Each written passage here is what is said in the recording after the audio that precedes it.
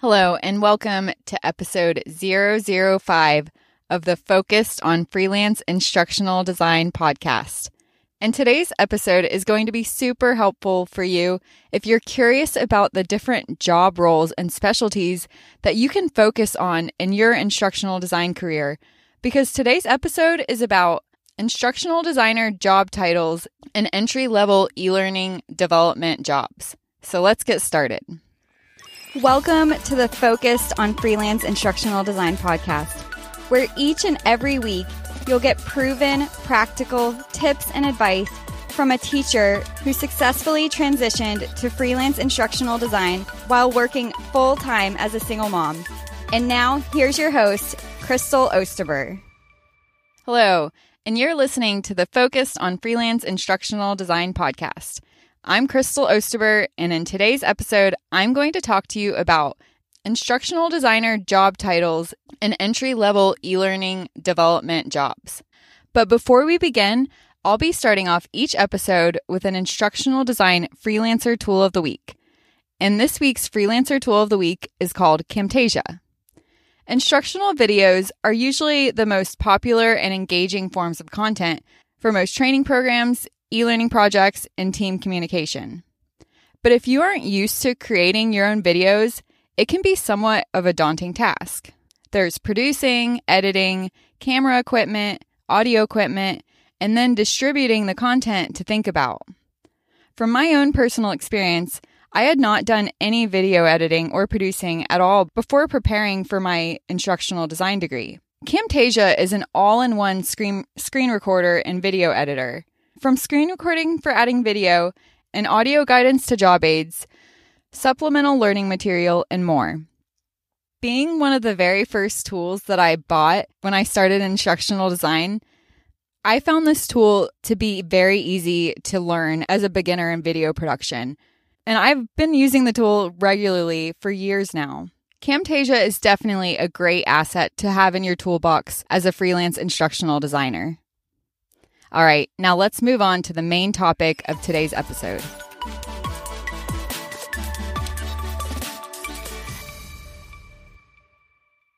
There are many different roles and specialties that you can partake in instructional design that you may not have been aware of.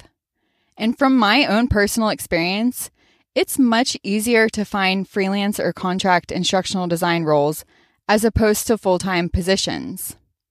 If you're an instructional designer or looking to get into the field, you might actually prefer freelance work as it gives you more flexibility, variety, and the ability to choose the types of projects that you complete. In addition, it's also easier to land shorter one-off contracts in the beginning before landing more stable positions. If you're someone who's currently in the process of switching careers and transitioning to becoming an instructional designer. However, when looking for freelance or contract positions, it's important that you have a clear understanding of the defined job roles that are out there. And as you dive deeper into your career, you will probably discover even more positions that you didn't even know existed previously. So today I'm going to talk with you about some practical and profitable instructional designer roles that you might want to look into based on your work experience. And hopefully, this list will help you discover some ideas that you might not have thought of before, and hopefully a role where you can possibly tie your skills and interests together. Now, what exactly is the role of an instructional designer, which is also referred to as a learning designer? Instructional designers are integral and necessary to the success of the e-learning space. They design e-learning courses or specific projects with the help of authoring tools.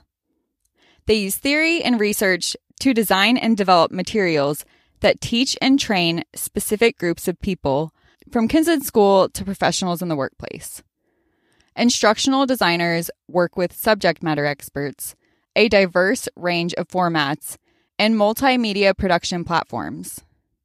Their focus skills include writing, visualizing, listening, communicating, problem solving, researching, and working with tools and tech.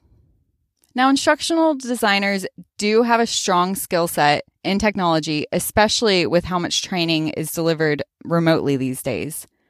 But while the main role of an instructional designer is all about creating a practical and transferable learning experience for the learners, e-learning developers are usually the ones that help make the instructional designer's visions come to life by meeting the needs of the projects through the use of tools. And e-learning developers' focus skills includes visualizing, communicating, problem solving, and working with tools and tech. So in more simple terms, instructional designers will usually design the outline of a course or project, conduct any necessary research, and determine what types of skills or knowledge the learners need to know. Whereas the e-learning developer then takes the ideas and recommendations given by the instructional designer and creates the actual instructional materials. However, it's also common that one person completes both these job roles, which can often cause confusion among novice or new instructional designers. But there are even other slightly different positions and approaches to designing learning that are popping up in recent years that you might also want to take into consideration and be on the lookout for when considering or currently on the search for a new job role or specialty. As technology is continuing to become the driving force in training employees, roles such as UI and UX designers are becoming more and more common. A UI or UX designer's job is to design all the screens that a learner will move through.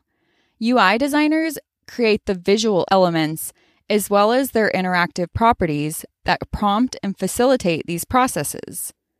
The most important job of a UI designer is to work with the idea of human behavior in mind, thinking about how the learner's mind works. UI or UX designers must be creative in nature with the ability to put themselves in the learner's shoes, anticipating on what they should expect on every screen. A UI, or should I say user interface designer's focus skills include communicating, problem solving, empathy, creativity, visualizing, and working with tools and tech. If you're one who's more interested in research, conducting assessments, and learning about new and innovative technology tools, you might also want to consider the role of an LMS administrator. LMS administrators take part in practically every part of the LMS or learning management system's implementation process, from researching and determining the best tool for the job to ensuring the system is maintained and running smoothly to collecting important feedback from the learners. An LMS administrator is also often in charge of giving continuous support to the learners as needed. They also train others in its use, creating standards for the many detailed issues that arise, and they troubleshoot technical problems. Though at times they might even take on the role of creating the content, their primary role is in developing and upkeeping the e-learning course in itself. An LMS administrator's job is to ensure that everything runs smoothly and that everyone works together cohesively and is aware of the primary goal. An LMS administrator's focus skills include planning, researching, assessing, and working with tools and tech.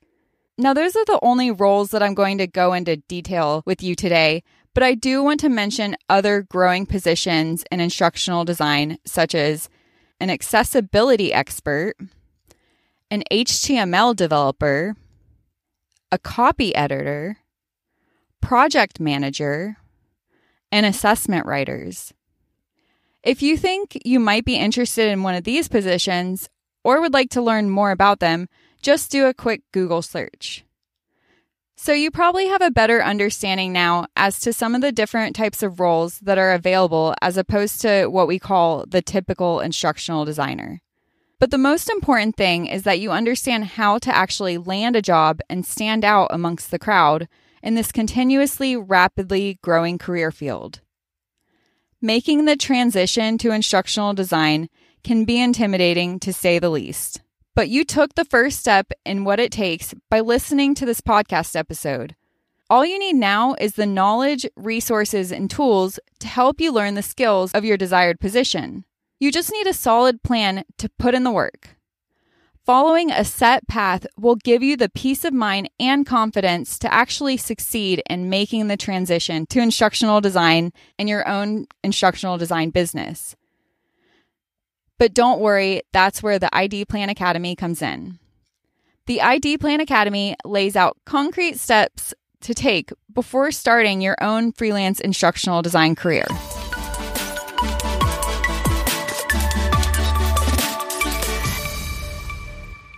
All right, that's it from me for this week. Thank you so much for hanging out with me. If you enjoyed this week's episode, be sure to hit the 5-star review button and let me know how much you enjoy the show. Not only will that let me know that I'm doing a good job, but it will also help me reach more people, make more of an impact, and help others on their freelance instructional design success. I sure would appreciate it if you have a chance to leave a review. Be sure to let me know on social, in the Freelance Instructional Designers Mastermind Facebook group, or in the Freelance Instructional Designers Mastermind LinkedIn group. And make sure you leave the @ symbol before the name so that I can thank you personally. I always read my reviews and comments individually, and I really appreciate them, and I appreciate you. And hopefully you'll join me next week for another episode of the Focused Freelance Instructional Design Podcast.